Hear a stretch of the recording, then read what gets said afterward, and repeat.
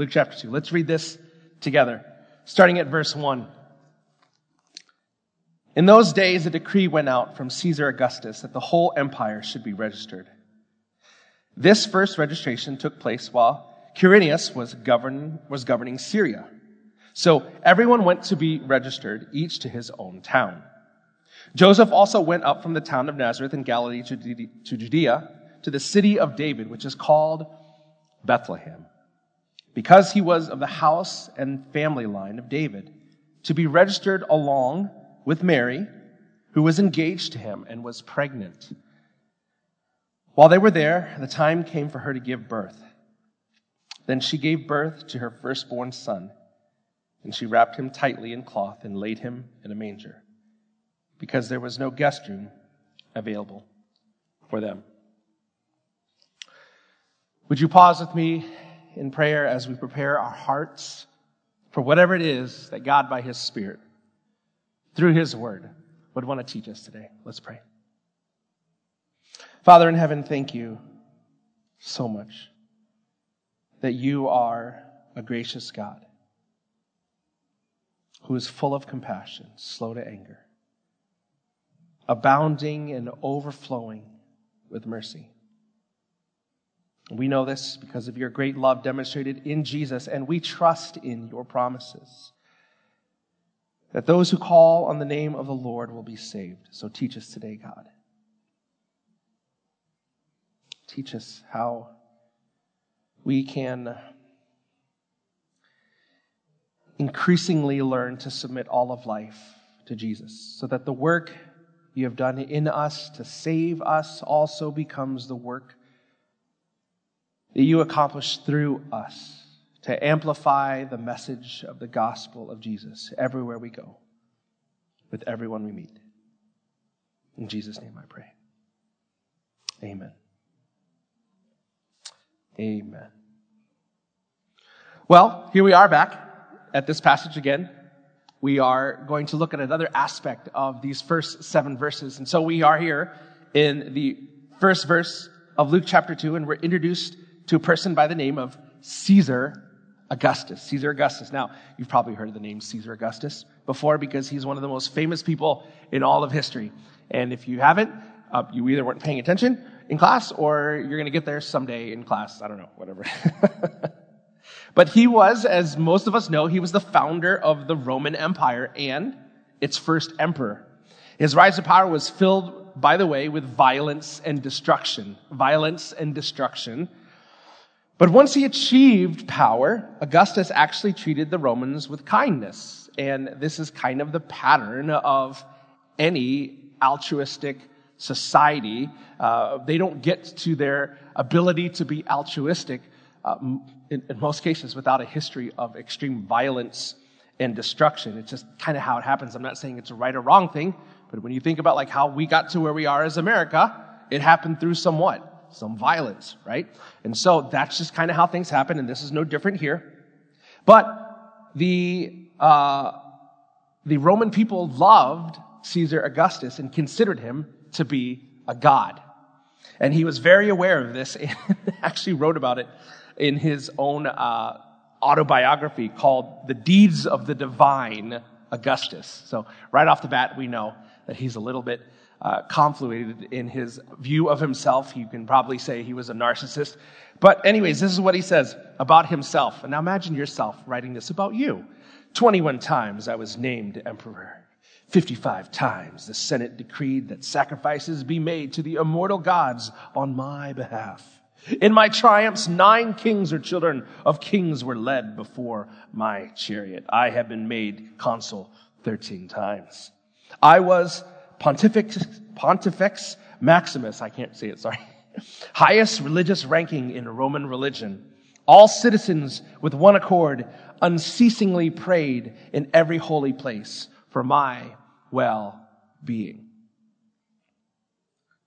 As we talked more in depth last week, if you were here, you were here to remember that we talked about this reality, that there was this tense political climate that Jesus was born into. And this makes sense because this is what the Jewish people had heard the prophets talk about for hundreds of years. For instance, the prophet Isaiah wrote about this coming Messiah hundreds of years before Jesus was born. And he said this in Isaiah chapter 7. Therefore the Lord himself will give you a sign. See, a virgin will conceive, have a son, and name him Emmanuel. And then later in chapter 9 say, for unto us will be born, a son will be given to us, and the government will be on his shoulders. He will be named Wonderful Counselor, Mighty God, Eternal Father, Prince of Peace. And so, for hundreds of years, the Jewish people understood that the coming of a Savior would be through this sense of peace, which means that there probably wasn't going to be what? Peace, right? And this picture of peace that is painted in these words is very different than the picture that we see in the world around us, isn't it? It's a very different picture than what we see in the aftermaths and the shootings in Michigan, or the tragedy of the Waukesha Christmas parade. If you don't know what either of those things are, might be good for you, or you are just that disconnected from the news. But that's just recent things that have pointed to the fact that we live in a very broken, tumultuous world. And I know the temptation would be to say that things are getting worse. But for the eyes of history, they really haven't, have they? We still live in a world that desperately needs peace, desperately needs a wonderful counselor, desperately needs a mighty God, don't we?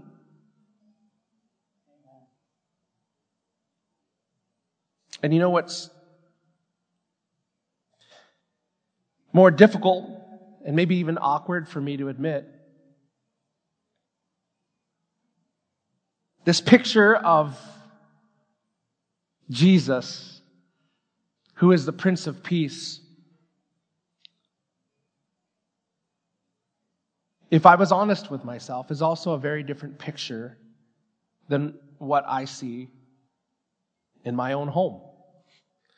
Between me and my wife, me and my kids. Or let's get even honest, between me and myself, me and my selfish desires, the war between me and what I want and what I know God wants. There is still and there has always been a need for peace. And that's because it doesn't matter what kind of government or political systems is in place, democratic, socialist, communist, fascist, totalitarian, you name it, there's tons of different kinds. For those who poli-sci majors, like, you forgot like a whole bunch of them. I'm not a poli-sci major. I was just listing the ones that I have readily available in my noggin. It doesn't matter what political system is in place.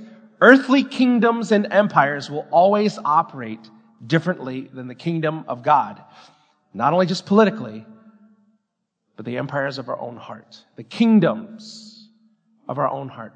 They will always operate differently than the kingdom of God. And it's this kingdom that I want to talk about today. Because this is the reason why Jesus came. Jesus came to invite us into his kingdom of peace. And to show us what it means to live as citizens of that kingdom. You see, 300 years before Jesus' birth, Alexander the Great had determined that for there to be peace on earth, all the people of the earth should be united under one government and one ruler. And that they should pick the best culture and the best ruler to run it. That makes sense. Coincidentally, it was himself. He's like, should be mine, and I should be the one to run it. But Alexander the Great actually thought that he was doing a favor. When you look at his writings, he thought he was being a benevolent ruler to the rest of the world by bringing Greek culture to them. And history proves to us that he came pretty close. And then in the time of Jesus' birth, the Roman Empire was entering into an era known as Pax Romana. We talked about this last week. This is Latin for the peace of Rome. And the thinking of Alexander the Great continued with Caesar Augustus, and he declared himself the Pope, basically. And he called himself the Emperor, and the Roman Empire spread and became vast and enduring. And it's into these kingdoms and empires that Jesus is born, proclaiming, as we look later into his ministry, proclaiming a brand new kingdom upon which those around him considered him the King of Kings, the Lord of Lords. And so do you see why the declaration of a new kingdom would have been scandalous, subversive, or revolutionary? I mean, can you understand how this idea of a King of Kings, a Lord of Lords being born in this environment would have been absolutely scandalous? In fact, it helps us to understand why we read what we read in Matthew chapter 2 when we find King Herod announcing that every boy, catch this, every boy under the age of 2 should be slaughtered. Like, that just does not make sense, right? But in light of the scandalous nature of Jesus, this King of Kings who would supposedly in the eyes of the world would usurp the throne that is Rome, that makes sense. I didn't say it was right, but it makes sense. And so King Herod orders the slaughtering of every boy under the age of 2 when he learns about Jesus, because Herod is worried about what? Jesus setting up a new kingdom. New kingdom. And yet when you read the Gospels, here's what Jesus himself says about this new kingdom that he's come to introduce. John 18:36, he says, "My kingdom is not an earthly kingdom. If it were, my followers would fight to keep me from being handed over to the Jewish leaders. But my kingdom is not of this world." So the kingdom of God takes everything that we know about the empires of this world and flips it upside down. The last becomes first. The greatest become the servants. And how do you defeat evil, by the way? With good. When you think about it, the message of Jesus is a completely scandalous and subversive and revolutionary message to the kingdom of our worlds, even today. And so if there's a difference between the kingdom that Jesus came to establish and the one that mankind in their own wisdom and power to try to establish, what are those differences and why does it matter? That's what I want to talk about. What are those differences and why does that matter? Well, first this, earthly kingdoms are governed through authority. God's kingdom governs through humility. Now, I'm not saying that God is not powerful and that he doesn't have the final authority, but Jesus' authority is not established through a strong arm of submission. It has come through the strong and the courageous action of humility through the cross. Earthly kingdoms will always operate to some extent by force and control, by asserting their authority. By the way, just a disclaimer, this is not an anti-government talk. I'm not trying to get political here. But here's the thing. Earthly kingdoms are not just defined by political systems or governments. An earthly kingdom is any sphere of influence where authority is used to bring about a kind of order and law that dictates the way people live, operate, and measure their personal value by. That's what an earthly kingdom is. Anything that is where authority is used to bring about any kind of order or law that dictates the way people live, operate, and measure their person of value. It's an authority. It's a control. Earthly kingdoms can be governments, but it can also be you. It can be me. It could be my home. It could be my family. It could be my circle of friends.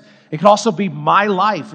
It's where I sit on the throne. I use my control, it's my body. It's my mind. I can think what I want to think, and I don't have to submit my life to a book or some ideals or some government or some community. I can think what I want to think, and I want to sit on the throne as king, and I'm the one who determines what's right for me and what is wrong for me consequently. And where accomplishing the best version of myself means making me greater.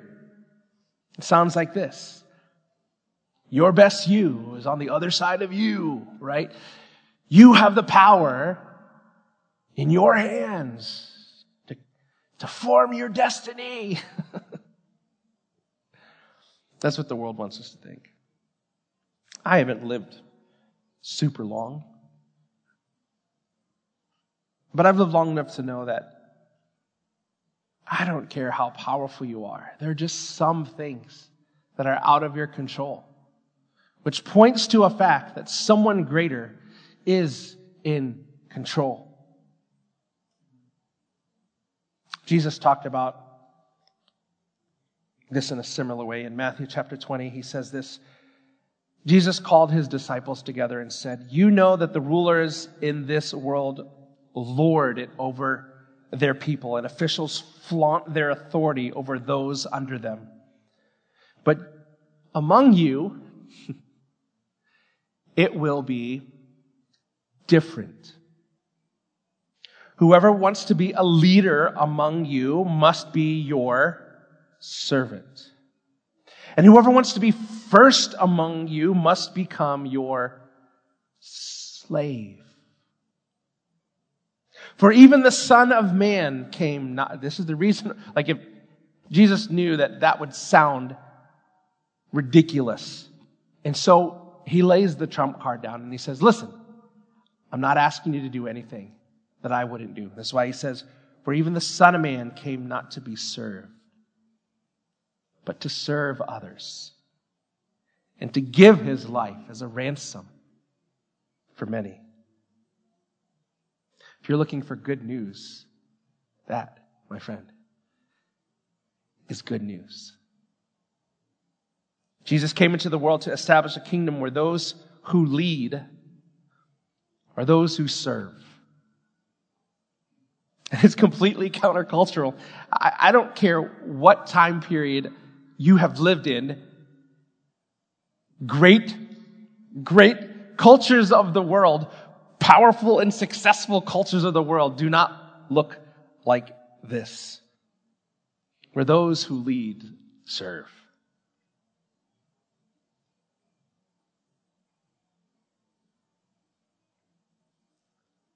And though it's countercultural, it's definitely beautiful when you think about it. And I would dare to say that even if you're not someone who's sure you believe everything you've heard about Jesus in the Bible, when you hear that true leadership is found through humility, true leaders serve, something within you goes, "That sounds right." That sounds right. And I would dare to suggest to you that the reason why that sounds right is because you and I have been created in the image of God. We are image bearers of God, who within our DNA, it says in Romans chapter 1 that God's truth has been planted in our hearts. And I would tell you that if that sounds like something that is true, and you're like, "Man, that sounds right," it's because it's God's truth. God's kingdom is a kingdom of peace that is a result of being governed by the law of serving others, loving others, prioritizing others, adding value to others. When was the last time you asked yourself, in what I'm about to do, how can I add value to others? That doesn't sound like anything groundbreaking, I know. But that's because many of us fail to understand and perceive others as Jesus defined others. Like, it's easy to say, oh, love others. Like, I get that. I do that, Phil. Really? But do you do it as Jesus defines it? Like, for real? In Matthew chapter 5, Jesus said this, "You have heard the law says, love your neighbor and hate your enemy. But I say," here's the other, "love your enemies. Pray for those who persecute you. In that way, you'll be acting as true children of your Father in heaven."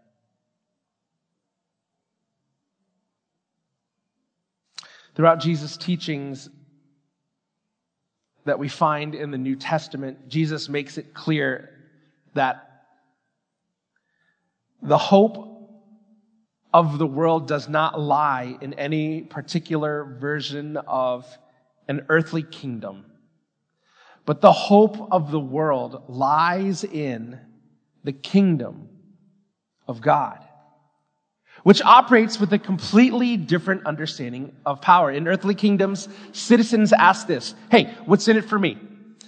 How does this benefit me? How can I achieve all that I can achieve in the army?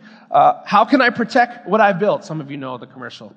How can I experience the unalienable rights given to me by my Creator, such as life, liberty, and the pursuit of happiness? This is what earthly kingdoms declare. But in God's kingdoms, citizens of His kingdom ask this: how can I serve? How can I bring hope and healing to others? What has been entrusted to me that I can sacrifice to bring the peace of God, not the peace of this world, but the peace of God into the world? How can I find my life by losing my life for the sake of the gospel? This is the difference between earthly kingdoms and heavenly kingdoms. As a matter of fact, the Greek word for witness is the word martyr. We understand the word martyr as someone who is willing to be killed for a cause they believe in. And this is because our understanding of that word is based on the sacrifice of Jesus' followers in the first 3 centuries.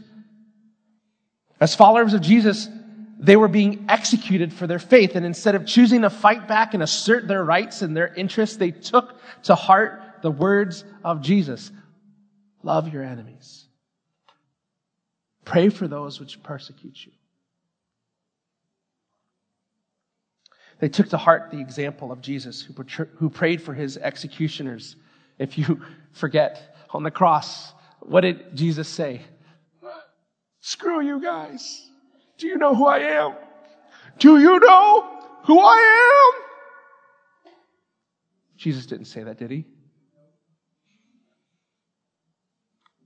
If I was Jesus, that's what I would say. I'll just be honest with you. And that's why I'm not your Savior. So, what did Jesus say? Father, forgive them.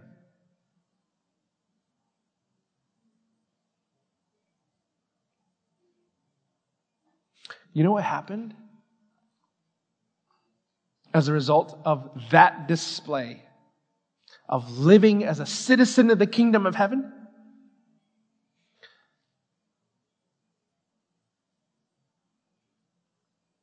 as opposed to standing up to the governments like the Judaizers of that time who sought to overthrow an earthly kingdom by asserting a new kingdom, when Jesus displayed the ethics of heaven by saying, Father, forgive them, a new kingdom was born. And new citizens fell in rank by choosing to say, that truly is the Son of God. He is the King of Kings, the Lord. Who would say that but the Son of God?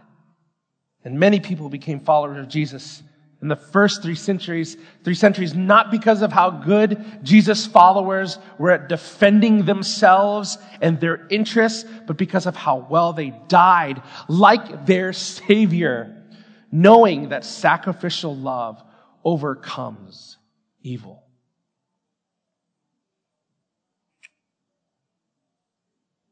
So the question is this. I took this passage of Scripture as an opportunity to talk about this idea found in Isaiah 9:6 that Jesus, who was born, is the what? Prince of Peace. And this is something that I would hope we would find and be reminded of and increasingly embrace as a part of our lives. The peace of God which passes all understanding. So the question is, then, how do we find this peace without pretending? Right? Because sometimes it's easy to go, I need some peace. Okay, God, I trust in you. Greater is he that is in me that is in the world. And we make it an incantation. We make this pursuit of peace some type of magic thing that we say as if it came out of some book of spells. It was a Harry Potter thing, or is it maybe something out of like self-motivation? And we believe that if we say it enough, we'll believe it. Right? That the Bible was just kind of some greater secret, kind of like the book The Secret, that if we believe it, we will achieve it. But I believe that pursuing peace in our life is more than just reciting verses and proclaiming your future. I believe that peace comes when you choose first and foremost to trust in Jesus as a source of your new citizenship, your new identity. That you would wake up every single day and go, I trust in you, God, who sees me as you desire me, not as I was yesterday or the day before. And I trust you for that. I accept your forgiveness and I repent of who I was, and I look towards you, look toward what you say who I am is. Look what the Apostle Paul writes about Jesus in Ephesians. He says this, since you have heard, in Ephesians chapter 4, if you're taking notes, Ephesians 4, since you have heard about Jesus and have learned the truth that comes from him, here's what he says, do this, throw off your old sinful nature and your former way of life, which is corrupted by lust and deception. Instead, let the Spirit renew your thoughts and attitudes. Put on your new nature, created to be like God, truly righteous and holy. I love what Paul says here. He contrasts these two natures. He says you have an old nature and a new nature. The old nature that wants to destroy others and dehumanize others to make sure that you feel better about yourself. But a new nature, which is the way of Jesus, and it doesn't give in to that deception. It has new thoughts and new attitudes. It has new ways of living. The old nature operates within the kingdoms of this world. It seeks after and works after the things that this world thinks is valuable, but the new nature operates with the kingdom of God and sets its heart on the things that are valuable in the kingdom of God. It sets its heart not on here, but in heaven. It stores its treasures and finds its value in the economy of heaven, not the economy of earth. And we find Jesus teaching about this with tremendous clarity when he says this in John 14:27.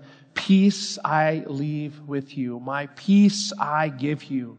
I do not give to you as the world gives.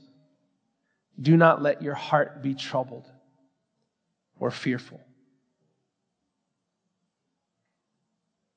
Now, part of me, I read that and I'm like, yes. Like, don't you hear that? And you're like, yes. But I know, just like you know, it's easier to say, don't let your heart be troubled, Phil. Don't be fearful. Just trust in Jesus. I know it's easier to say that than to actually have it happen on the other side of saying that. Does anybody know what I'm talking about? Right? I think you do. Like, just saying, Jesus, I trust you, is often not enough to find us experiencing the peace of Jesus. And I think there's a reason.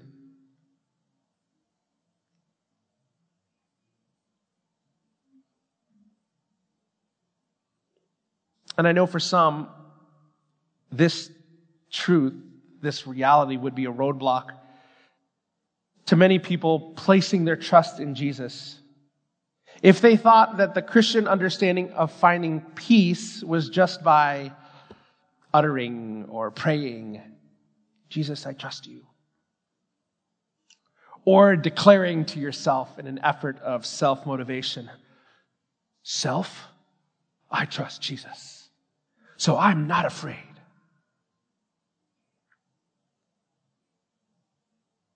But is this what Jesus meant?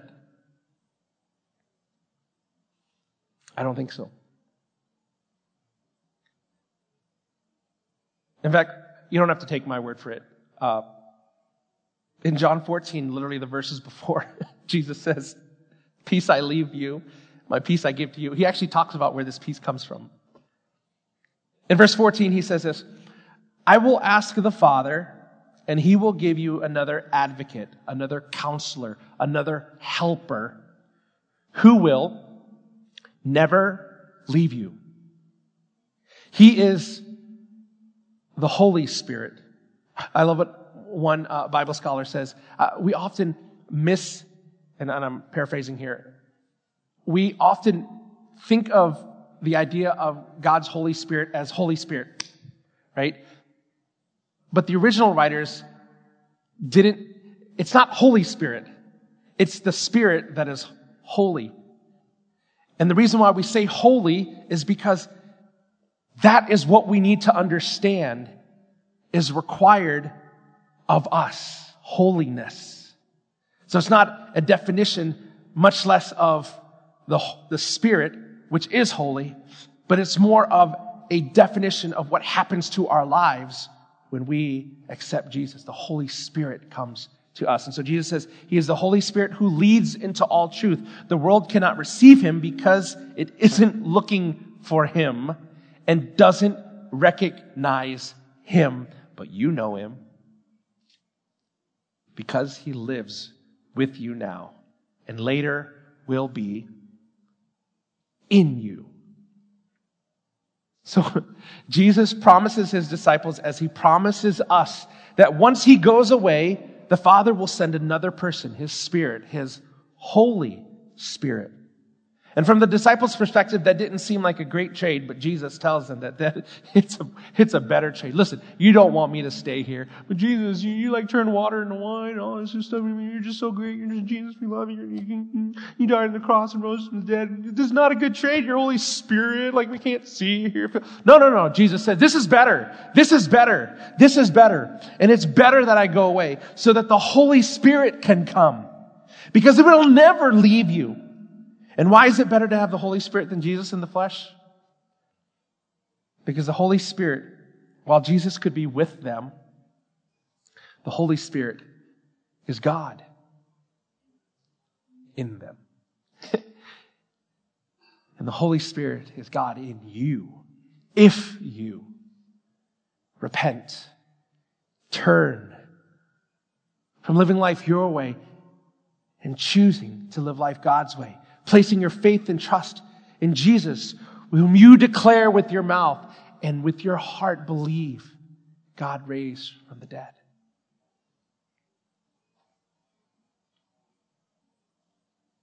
And having God with us is good,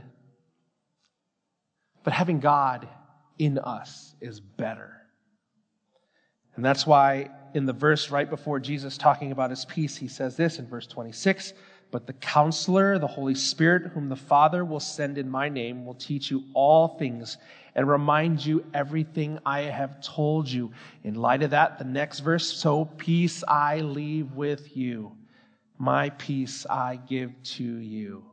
I do not give to you as the world gives. Do not let your heart be troubled or fearful. I love that Jesus doesn't deny that the world offers a sense of peace. There's a peace this world offers us.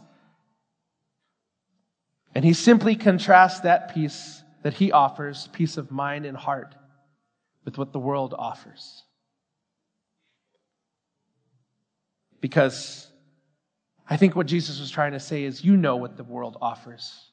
A peace, a smokescreen, so to say, of peace, of external forces. Good job. Enough food on the table. No wars, peace, like this kind of stuff. But the peace that God offers is in the middle of your persecution, in the middle of having enemies, in the middle of, in this world, having troubles, you will take heart. You will have peace. And this peace is received, as I said, when we decide to live by the Spirit. And in obedience. I know that's not a popular thing to say, but listen, we find peace when we live in obedience to the truth as revealed in the teachings of Jesus and the full counsel of God as found in what we call the Bible. And here's the good news. When we decide to live like that, the Holy Spirit points us towards the truth of God's kingdom. That says when we embrace the way of Jesus and lift others up and serve others, we find peace that cannot be tied to the situation that we face.